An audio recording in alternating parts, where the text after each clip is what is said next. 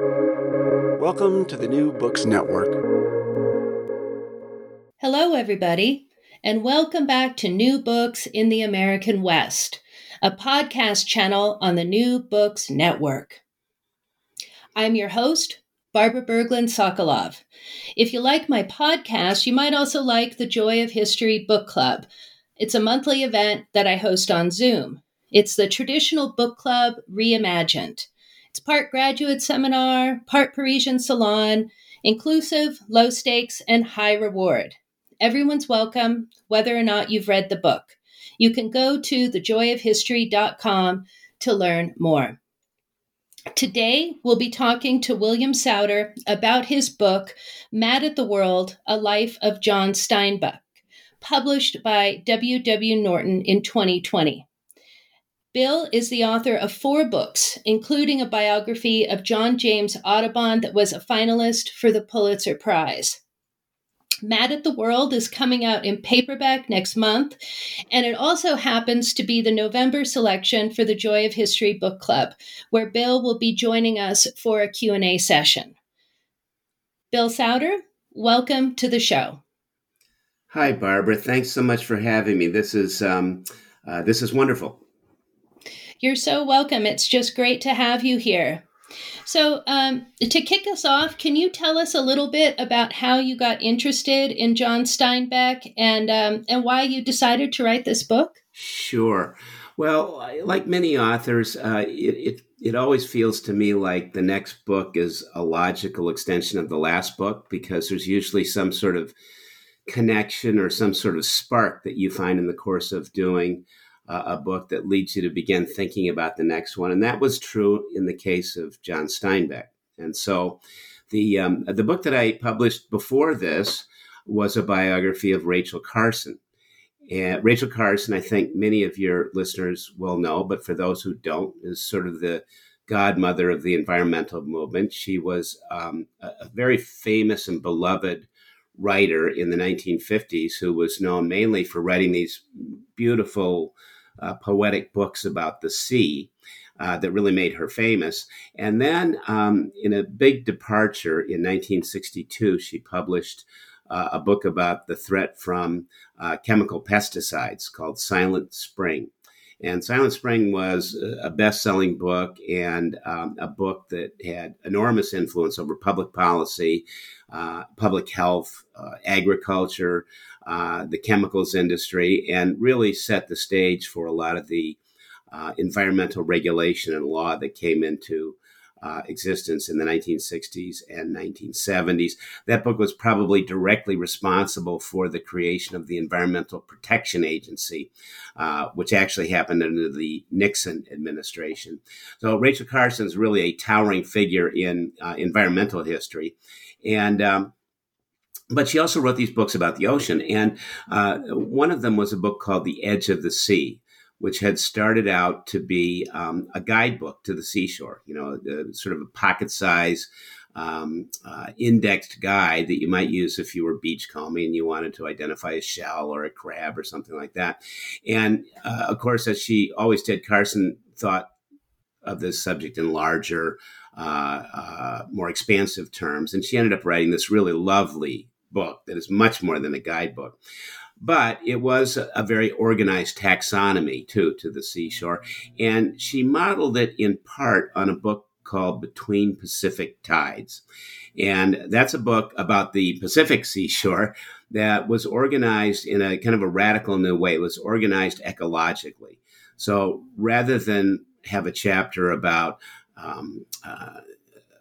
sea anemones, and then a chapter about urchins, and then a chapter about barnacles, all these invertebrate species that lived in the tidal zone were instead kind of cataloged in a sort of a stratified way, so that you would have a chapter about the animals that live in the zone that is always underwater, and then a chapter about those organisms that live in a zone that is underwater at high tide, but exposed at low tide, and so on, kind of up the ladder, if you will, of the shoreline.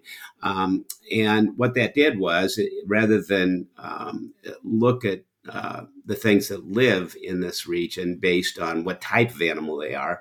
That book looked at them in terms of the ecosystem that they were embedded in and the other organisms that they interacted with. And Carson thought this was a big breakthrough. So this is the middle of the 20th century. This is when ecology is beginning to really start to be understood and taken more seriously by biologists and other scientists. And so Carson, again, decided to use Between Pacific Tides as a model for The Edge of the Sea, her book. Well, the author of Between Pacific Tides was a self-taught marine biologist named Ed Ricketts, who lived and worked in Monterey, California, and did most of his research in and around Monterey Bay. And Ricketts was a real character and is probably most noted for being John Steinbeck's best friend and mentor and greatest influence. Ed Ricketts was the model for Doc in Cannery Row, and he was the model for several characters in some of Steinbeck's other books. They were extremely close. And for a time in the 1930s, when John Steinbeck lived on the Monterey Peninsula, they really ran what amounted to a kind of a salon out of Ed Ricketts' lab on Cannery Row. And everybody wanted to know John Steinbeck and Ed Ricketts, and everybody wanted to hang out at the lab on Saturday night when there was this kind of never-ending party that sometimes moved to other places, but always seemed to start at Ricketts' place of employment. He ran, in addition to writing books about the seashore, Ricketts ran a biological supply service. So he sent samples around to high school students for dissection or prepared slides so they could look at different sort of biological samples. And the lab was where he did this work, and the lab was also where everybody hung out. And so in the course of doing some research into Ed Ricketts that would inform my book about Rachel Carson, I started to get intrigued with John Steinbeck. And the two of them had collaborated on a book called Sea of Cortez, which was this month-long collecting expedition that the two of them financed and headed up into the Gulf of California, where they traveled up and down both coasts of that body of water and stopping in at various places and collecting in the tide pools there to basically do for the Sea of Cortez what Ricketts had already done for Monterey Bay. And that's a fascinating book. And it really, Steinbeck wrote most of the narrative, although he relied to some extent on some of Ricketts' notes. And it's a really compelling portrait of a friendship, of an emerging field of science. And it just made me really, really intrigued to know more about these two guys. And like everybody else, I'd read some Steinbeck in high school and knew a little of his work, but not deeply. And but he comes from a period in time that interests me, and so I started poking around as I was finishing up the Carson book. I was beginning to read or reread John Steinbeck, and by the time I needed to figure out what the next project was going to be, it was pretty clear to me that it was going to be Steinbeck. Great. So before we dig into John Steinbeck, let's take a minute to talk about biography, since you've got a few under your belt. What draws you to biography? Several things. There's never one simple answer to these kinds of questions. To begin with, my broad interests include history and natural history, particularly biology. I'm also interested in ecology. I'm interested in the environment. I'm interested in mid-20th century American history. I was born in 1949, so that's kind of where I'm from. I get that period of time, and I'm fascinated by it. And I'm also interested in writers, because that's what I have done my entire life. And I'm interested in the process and the business and the art of all kinds of writing. And so I tend to look for subjects who embody all those things. And so biography is it's a natural field for me, because you can find people to write about touch on those areas, as John Steinbeck does, as Rachel Carson does. And the other reason is a little bit more mechanical, but extremely important. I For the first part of my career, I was in journalism, and journalism is about storytelling. And one of the things you learn in journalism is how to recognize a story when you see one, and also you learn the value of telling stories as opposed to simply talking about a topic. And the great value of telling a story is that hopefully, if you do it well, entice the reader to keep going. Convince the reader that wanting to know what happens next is important. And biography is perfectly set up to do that because you begin with a protagonist. You have a main character. You don't have some abstract ensemble of people that might or might not be related. You have the star of the story to begin with. And then because you're writing about a life is a narrative that unfolds. It has a beginning, a middle, and an end. You can write about people who are still living. I never have, so I always kind of knew what that ending would be. But you have the essential ingredients of a good story. So I think those are the things that sort of drew me to biography. I also found that I just had kind of a natural affinity for the process. There's different ways you can reconstruct someone's life, but in many cases, and probably in most cases, you're working from some sort of paper trail or residual evidence of the person's life, excuse me, in the form of letters or diaries or journals. Those have often been collected into archives and usually at academic institutions, but other places where you can visit and where you can immerse yourself in this paper trail that points to what happened in someone's life. And it turned out that when I started doing that, I really liked that kind of work. I found it rewarding. I found it absorbing, and I found that I was just never bored or at a loss with this process of kind of untangling the record to figure out what actually happened in someone's life. So for all those reasons, I became a biographer and, hopefully became a reasonably good one. So let's talk about Steinbeck's life. Let's talk about his story that you've unraveled in this wonderful book for us. Can you tell us a little bit about his background and some of the key events, the people, the experiences that led him to pursue the path that he did? Sure. Steinbeck was born in 1902 in the town of Salinas, California, which is, about 75 miles south of San Francisco. And it is the county seat of Monterey County, which is a very large county that reaches all the way over to the Pacific Ocean and includes the Monterey Peninsula and most of the Big Sur region to the south of the Monterey Peninsula. So very large area. And the Salinas Valley, of course, is a very intensely farmed region. It's one of the most productive agricultural regions in the entire country and probably in the entire world. It was originally very, very arid there, and but there's a good water table beneath the Salinas Valley, and with the development of irrigation, that region was really kind of transformed into a major producer of crops like lettuce and almonds and garlic and vegetables. And so a very agrarian region. Salinas was a small but fairly prosperous town. Steinbeck's father, who was also named John, was of German immigrant stock. He had various jobs early in Steinbeck's life, but by the time Steinbeck was around 10, his father had become the treasurer of the county of Monterey and worked in an office in downtown Salinas. And he was sort of a gloomy man who felt that he had never achieved something.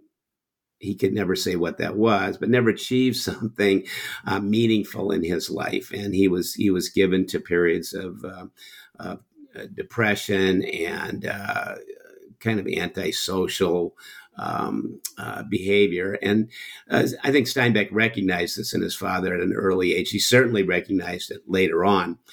When his father told him that he was glad that Steinbeck had become a writer because it meant that his son was going to have a more interesting life, a more rewarding life than he had had. Steinbeck's mother, Olive, she was a doer. She was a joiner. She belonged to all of the ladies' clubs and did all the activities that the wives of the time were expected to do. She actually worked down at the treasurer's office with her husband sometimes. This was a common practice back then, where the wives of of men who held public office would be given some kind of an easy job to do and a little bit of pay to do it. And not that much was expected, other than that they would occasionally show up and kind of be there to help out in some way. Very middle-class family. He had 3 siblings. He had 2 older sisters, Esther and Beth, who both really adored John, and a younger sister named Mary, who spent all of her time with John. They were sort of inseparable as kids.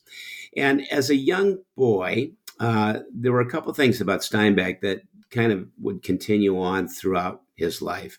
One was that he was a solitary kid. He had friends, and he would do things with other boys, but he often kept off to himself, particularly in school. He would, when it was recess time, he would go outside with everybody else, but then kind of go off on his own and just want to be alone. And often after school, if any of the kids who knew him would stop by his house to see if he could do something, he would plead that he was doing homework or that he was busy or that he couldn't come out.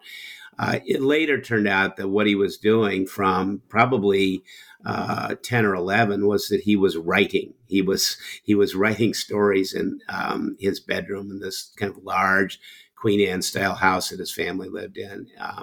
So early on, he was interested in stories and in storytelling. He loved to hear stories about Salinas and about Monterey. His family had a little vacation cottage on the Monterey Peninsula in the town of Pacific Grove, which is adjacent to Monterey proper. And in both places, he was always curious to learn about the history, about the people who lived there, to hear any kind of story about anyone that he could hear. And he was like a sponge. He absorbed these stories. He remembered them. He could repeat them. And so he was kind of the odd kid out in his cohort growing up in Salinas, but everybody recognized that he was sharp, as one of his friends put it, that he was always paying attention. He was a great listener. He never forgot anything. He was a wonderful mimic. He could, whatever someone sounded like, Steinbeck could reproduce, either in writing or just in sort of repeating what they had said. The other thing about young John Steinbeck that was notable, and also about Steinbeck throughout his life, is he had almost all the photographs we have of John Steinbeck are in black and white. And so not many people realize this, but he had piercing, deep blue eyes. And although he was never a particularly handsome child, and certainly not a handsome as an adult, he did have kind of a rugged virility about him. He was about 6 feet tall when he was fully grown, and was big and kind of raw boned and rangy. But he had these very sensitive, appealing, deep blue eyes. And everyone who ever met John Steinbeck said that when he fixed his gaze upon you with those blue eyes, it was a very riveting experience. And women found him intensely attractive, and men found him kind of heroic almost, someone that they could easily look up to. So Steinbeck was somebody whose future was, when you look at what he was like as a kid and as an adolescent, it's easy to see that he would end up doing what he did end up doing, which was becoming a writer, because he wanted to do that from a very early age. He never, ever deviated from that. He always wanted to be a writer, even in the early going when it was hard for him and it was unclear whether he had any talent for it. He did attend the university. He went to Stanford on and off over a period of about 5 years. He never graduated. He was lazy about going to class. He tended to take only the classes that interested him, which were mostly English classes and composition classes. He kind of came and went several times at Stanford and was resistant to the idea of conforming to the requirements for graduation. And he eventually left Stanford in 1925 and sort of set off on his own, although he made some very good friends at Stanford who remained close to him throughout his life. And I think he did learn some things there about writing and about the world that played important parts in his later life. But he was not, his formal education was very, very haphazard. And in terms of his writing, like all writers, in the end, he was self-taught. You can get a lot of advice. You can get a lot of insight into how writers work and how writers think from other people and from reading. But in the end, the only way to learn to write is to simply do it. When he was at Stanford, Steinbeck did have one mentor and professor who he really worshipped, a woman named Edith Miralles, who had gone to Stanford herself and was an accomplished writer and who taught a legendary class in composition at Stanford. And Steinbeck really thought that she was brilliant. And she was a wonderful critic of his early work, and she encouraged him in his early work. But Edith Miralles believed that writing was something that you really couldn't teach, that you could only help it. And I think that's a wonderful distillation of what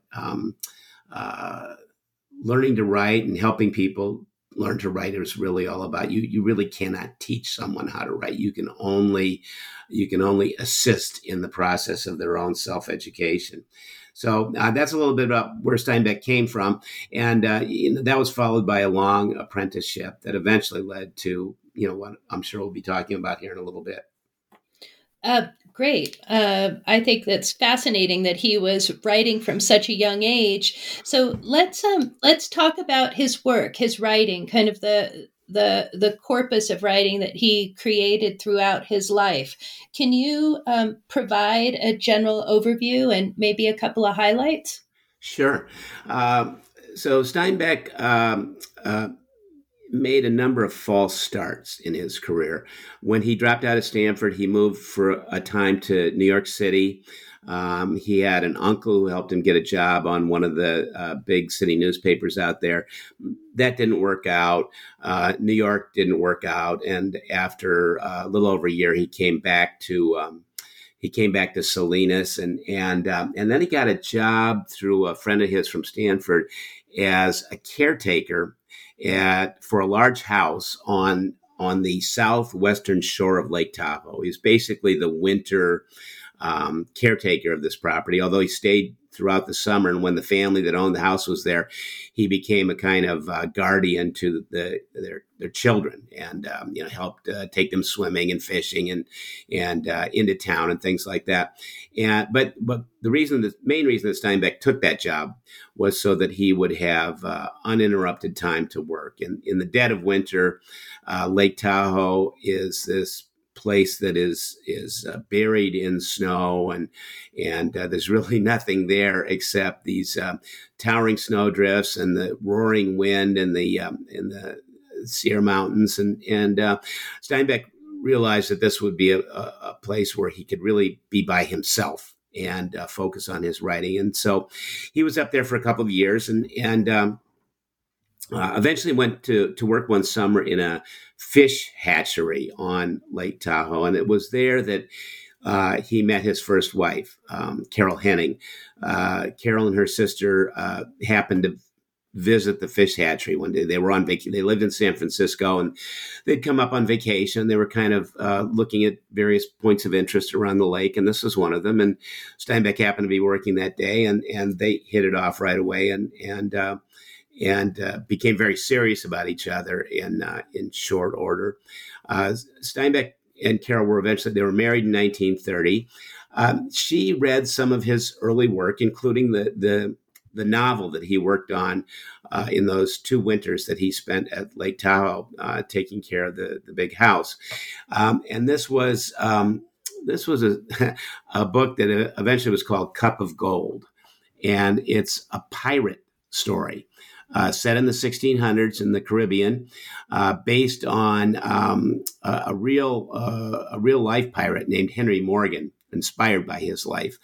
Henry Morgan had led a raid on Panama at one point in his storied career, in an effort to hijack this vast fortune that was in the capital city in Panama, which he successfully did and managed to make off with. And so that sort of sits at the core of this novel that I guess you'd call it a historical novel that Steinbeck wrote was really his first published work. He had showed that to Carroll when they first met, and she was impressed, and so was he, because she made some very important suggestions to him. She typed up the manuscript for him. He wrote in longhand most of his career, and she typed it up for him and made a number of suggestions that he thought were very perceptive and very helpful. And so they kind of really from the beginning were partners. Cup of Gold was published in 1929. It got a few nice reviews. It didn't sell particularly well. It's not a very good book, and it's really not like anything else that Steinbeck would ever write. And but he was off. He was started. And so that was followed by 3 or 4 years of real struggle. He published 2 other books, one called The Pastures of Heaven, which is it's a story cycle. So that is a collection of short stories that are related to each other, and in which certain characters and certain scenes and certain locations recur, and that all point to one or more larger themes. And that's an interesting book. Also got some nice reviews, sold not much better than Cup of Gold, but people did notice that there was this guy, Steinbeck, that had begun to write and who seemed to have a bit of a flair for writing about the place he was from, because Pastures of Heaven was set in the Salinas Valley, and unlike the pirate book, really dealt with people and places that Steinbeck knew something about. So that was an important transition for him. That book was followed by another somewhat obscure book called To a God Unknown. And this was a book that Steinbeck worked on for years. It was based on an unfinished play that one of his Stanford friends had written as an undergraduate. And this friend had actually given it to Steinbeck and said, "Listen, if you can make anything out of this, feel free to do it. I can't finish it. It's terrible. I don't know what to do with it." Well, Steinbeck took this play, which was called The Green Lady, and turned it into a novel called To a God Unknown, which is kind of a strange pantheistic themed book in which a struggling farmer in the Salinas Valley develops a kind of religious relationship with a tree and with a glade that sits on a hilltop on his property, and it's sort of mystical, it's sort of convoluted, it's kind of racy in places, and it's an interesting attempt to get at themes of good and evil, which always fascinated Steinbeck. He always thought that there was this ongoing struggle between good and evil in the world, and good and evil inside of the people who inhabit the world. And so this was also an exploration of that. And nobody knew what to make of that book. The reviews were all over the place. But once again, everyone recognized that this young fellow named Steinbeck had an interesting affinity for that part of California, that place, and those people that were so unlike the settings and the people that were appearing in, other fictional works of the time. Remember this. So this is the time when we have Hemingway and Eliot have really kind of Hemingway and Eliot and F. Scott Fitzgerald and a number of other writers have kind of redefined what American literature is going to be about after the Great War, which kind of was this cleaving point in history and in art. And Steinbeck was writing books that weren't anything like what these other writers were doing. So this also set him apart. So he was this kind of sui generis figure. Nobody quite knew what to make of him other than he was interesting, but hadn't really figured out yet what to do with his talent. So that all changed in 1935 when he published a book called Tortilla Flat, which was set in Monterey, California, a place that he knew intimately, and which concerned this group of outsiders who lived on the Monterey Peninsula. They lived high up on the sort of the backbone of the peninsula.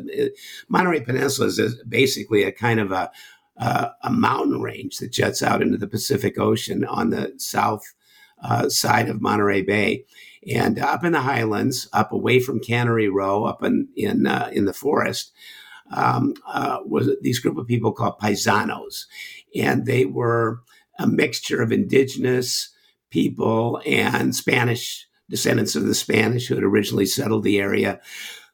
And they were this kind of carefree cadre of people with no visible means of support who kind of lived this kind of day-to-day life in which they were very happy to have little in the way of material possessions, little in the way of, quotidian obligations. They were just people that lived happily from one day to the next. And Steinbeck had learned from someone there, a mutual friend who knew a lot about the paisanos. He'd learned all about them and kind of captured both the spirit of their lifestyle, but also the essence of the way they actually got by and the way they sounded and the way they spoke and how they interacted with each other. And so Tortilla Flat is this lovely comedic novel about this paisano culture and about one particular notorious paisano who kind of became a leader, someone that everyone respected and looked to in that community. And Tortilla Flat was a big success, and it really it was a book that cemented his relationship with his agents that he had by then and with the publisher in New York, and that launched him onto this amazing 5-year run in which he would publish a book every year, each one better than the last and more consequential than the last. And the books from that period that begins with Tortilla Flat also include In Dubious Battle, Of Mice and Men, The Long Valley, which is a collection of his short stories, and culminating in 1939 with The Grapes of Wrath, which is his masterwork and the work for which he is that he's most associated with and probably most remembered for. Although we should say that because of the popularity of works like Of Mice and Men and The Red Pony, a collection of 3 and arguably 4 stories that everybody reads in high school, or many people read in high school, he might be a little bit better known to people for those than he is for The Grapes of Wrath. But The Grapes of Wrath, I think, is by consensus, his most important work. And so between 1935 and 1939, one year to the next, Steinbeck's reputation and influence grew and grew and grew to the point where with The Grapes of Wrath, he was pretty much inarguably at the very top of the list of great American writers from that period, alongside Fitzgerald and Eliot and Hemingway. So what happens after that is more complicated, but that is basically his apprenticeship and his rise to fame by the end of the 1930s. And that period also, of course, coincides with the Great Depression, and all of those works in one way or another relate to or are informed by the Great Depression, but particularly The Grapes of Wrath and Of Mice and Men. So the title of your book about Steinbeck is Mad at the World. I think this is probably a good segue to talk about why Steinbeck was mad at the world, what angered him, and what motivated him.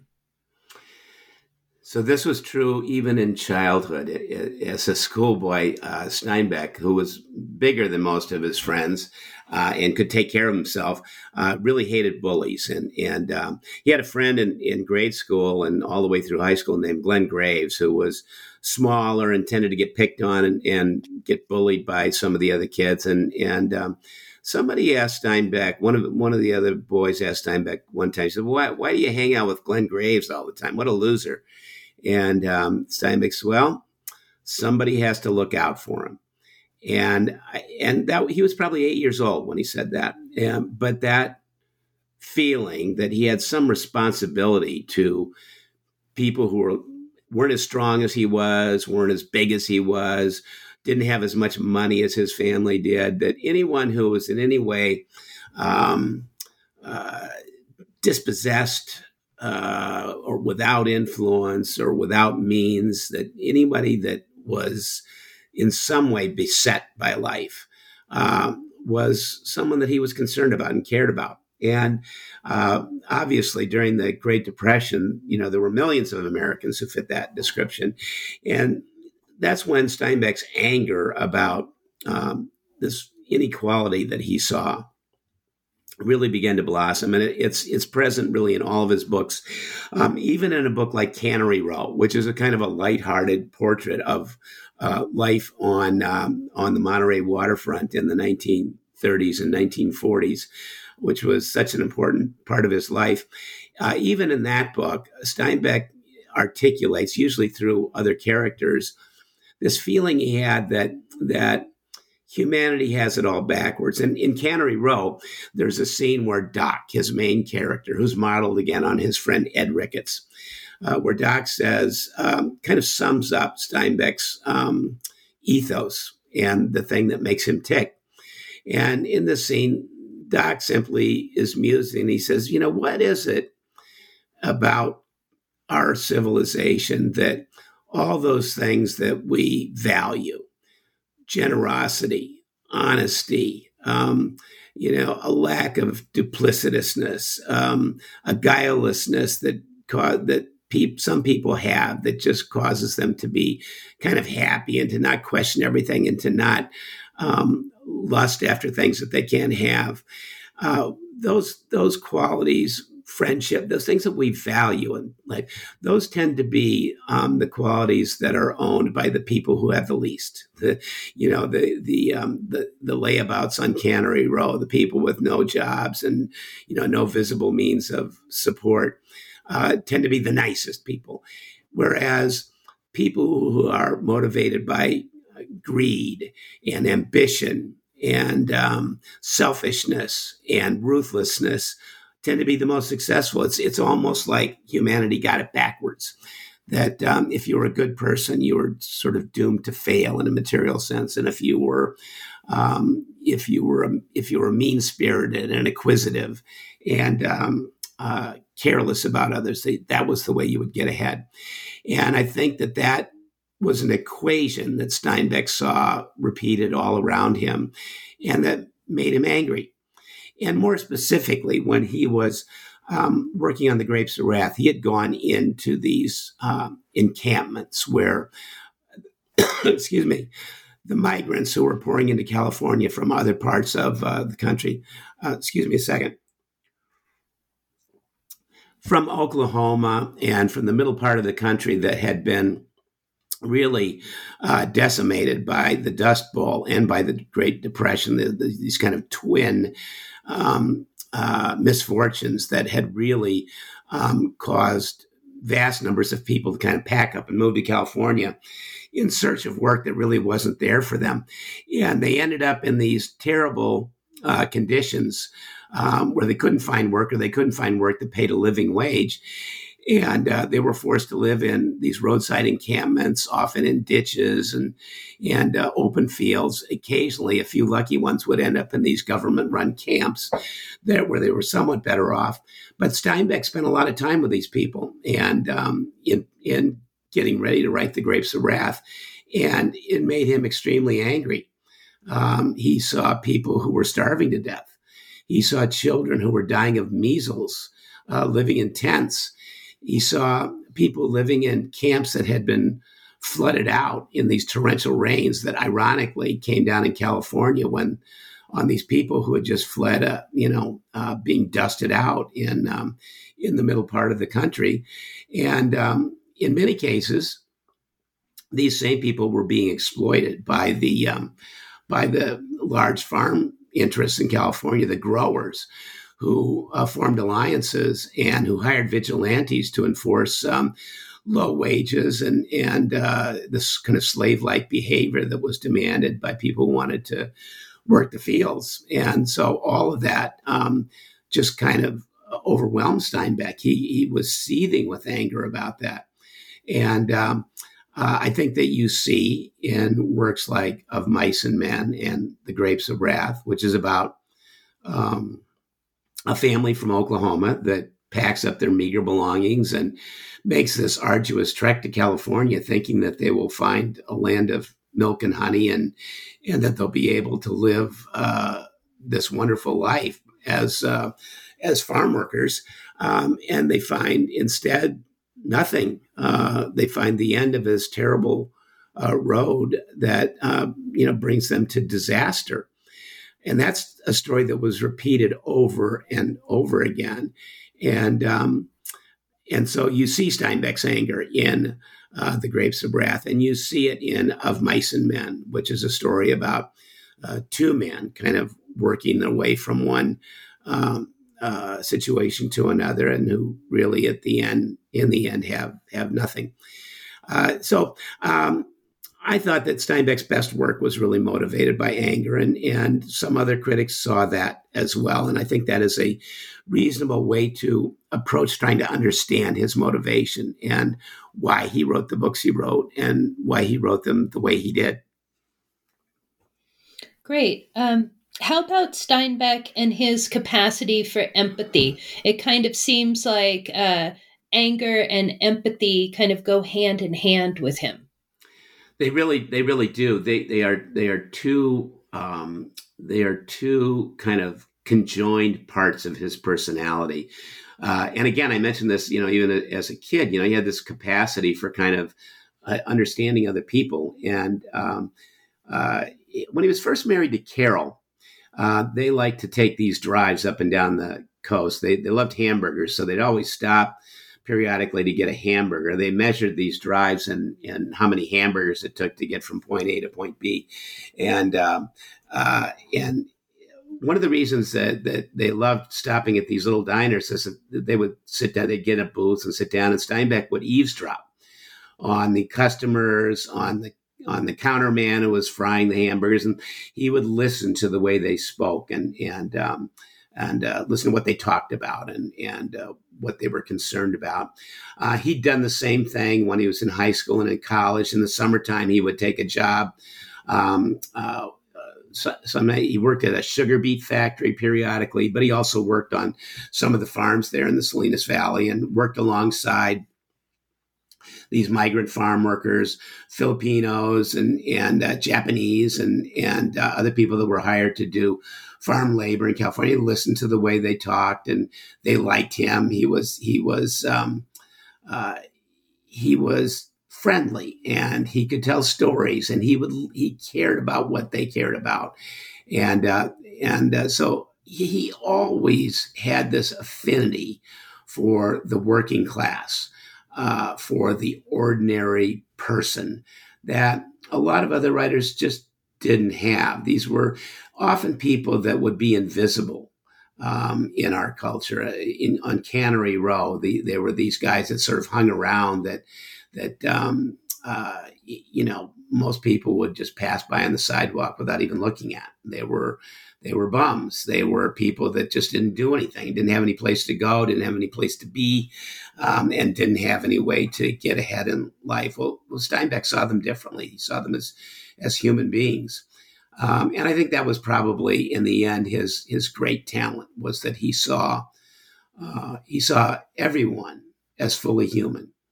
Not just people who were prominent, not just people who had money, not just people who had power. In fact, to the contrary, he thought the people who had the deepest and most profound humanity were people that didn't have any of those things. And so, I think that makes him unique among 20th century American writers. I don't think anybody else. There were other people who wrote about social and economic inequality and in very compelling ways, but nobody else quite had Steinbeck's unique ability to kind of recreate those people on the page, to make them come to life and sound and act as they actually did. I think that is his great talent. And once again, the thing that is at the center really of all of his books, if you look closely, you will find it there.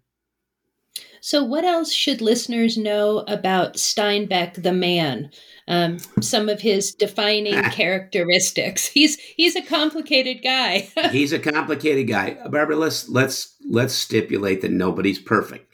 So Steinbeck's an important writer. Not every one of his books is as good as his best. He wrote a number of bad books, although many of those were successful. After The Grapes of Wrath, just about anything Steinbeck wrote was widely read, and he made a lot of money as a writer in the 40s and 50s and 60s, even though nothing that he wrote in those decades lived up to The Grapes of Wrath. He's not unusual in that regard. Many writers spend their careers trying to live up to an early success. Steinbeck was 37 when The Grapes of Wrath came out, and it's his most important book, his best book. As a man, apart from being a writer, he was married 3 times. He was really, I don't think, faithful to any of the 3 wives, with the possible exception of the last one, Elaine Scott, who he married later on in life, and who was the only one of the 3 that really seemed to make him happy. But he was not a good husband to Carol or to his second wife, Gwen Conger. He was a terrible father in many respects. He was a loving father, a father who was concerned that he had 2 sons, Thomas and John the Fourth. He wanted both Tom and Johnny, to learn early on that he would not always be there to take care of them, and that the world was a difficult place, and a place in which they would, for the most part, have to make their own decisions and make their own way, and they needed to know that. And he was strict in making them learn that early on. He was a man who could hold his liquor, but who was a very heavy drinker, and many of the difficulties that he had with his wives, with his friends, and with his sons was a result of very often the influence of alcohol. Like a lot of writers, he drank too much, and it influenced his behavior more times than were good for anybody who knew him. It was particularly true in his second marriage to Gwen. He, I think, resented his sons as to the extent that they interfered with his work. Though again, he could be a doting father. He could be a very caring father, but it's worth noting that he sent them off to boarding school at an early age. I think in part to instill in them this independence he felt they had to have, but also, quite honestly, to get them out of the house so that he could work. And that was ultimately, I think, not helpful to them. It wasn't helpful to Gwen, his second wife, who was their mother. And it probably wasn't really that good for him either, but that's how it was. So Steinbeck is not somebody that I think I would have been good friends with had I had a chance to meet him and spend time with him. He's a difficult guy, and but left us this body of work that is very important and very compelling, and that I believe speaks to the time that we live in today. I mean, this is one of the other things that drew me to Steinbeck, is I thought, well, here's a guy who wrote about a climate catastrophe during the Dust Bowl. Here's a guy who wrote about income inequality. Here is a guy who wrote about forced human migration. Well, these are the things that are animating so much of our political discourse these days, that he really has to be seen as tremendously relevant right now. And I think that is true. But in terms of Steinbeck writ large, no guarantees that a good writer, a great writer even, is going to be a wonderful fellow in real life, and Steinbeck is no exception to that. He was a complicated person. He had friends. He had close friends. He had many people who looked up at him and who were devoted to him, and who worked with him throughout his life. His editors and his agents and some of his fellow writers he got along with great. Others he didn't, but that's just kind of the way it goes. Well, before we wrap up, do you want to say a little bit more about what Americans and Californians today can learn from Steinbeck? And I mean, I really think his relevance for the 21st century is compelling and indelible. Well, I do too, Barbara, and I'm glad it seems that way to you, and I think it does to a lot of people who read. It's important to note that John Steinbeck remains one of the most widely read American authors of the 20th century, even now, more than 50 years after his death in 1968. All of his work is in print. You can walk into any bookstore and buy just about any of his books and read them. And so on that count alone, Steinbeck remains relevant. We need to, if we're going to have any sense of history, if we're going to have any sense of our literary legacy and where this great body of American literature comes from and who figures prominently in it, then we really need to read and understand John Steinbeck. More directly to your point, what does he say to us today? He says what I alluded to earlier, that all of humanity deserves to be considered on an equal footing, regardless of the unequal standing any particular human being might have relative to everyone else. That we have to stop. We have to try to alleviate our disregard for people who aren't like us, people who come from a different culture, people who practice a different religion, people who are a different color, a different race, who have different values, who have achieved different levels of success in life, that all of those things that so often and so easily still lead to these cleavages in society, that these divisions that we struggle to overcome, even now, after decades or centuries of living with them, that we need to be more open to the idea that everyone deserves an equal place in our culture and in our society. I think that's what he believed. I think that's how he tried to portray the people in his books, and I think that's what we can take from them today. And beyond that, I think we should just try to appreciate the fact that writers come in many different flavors and under many different brands and with many different points of view, and it's worth taking a look at all of them that have endured, because there is always something in these works that come down to us from one generation to the next that is worth revisiting. And I certainly think that we can revisit Steinbeck profitably these days. Terrific. Bill, I want to thank you so much for being on the show today and for sharing your work, for sharing Steinbeck with us. It's just been wonderful. I've really enjoyed this.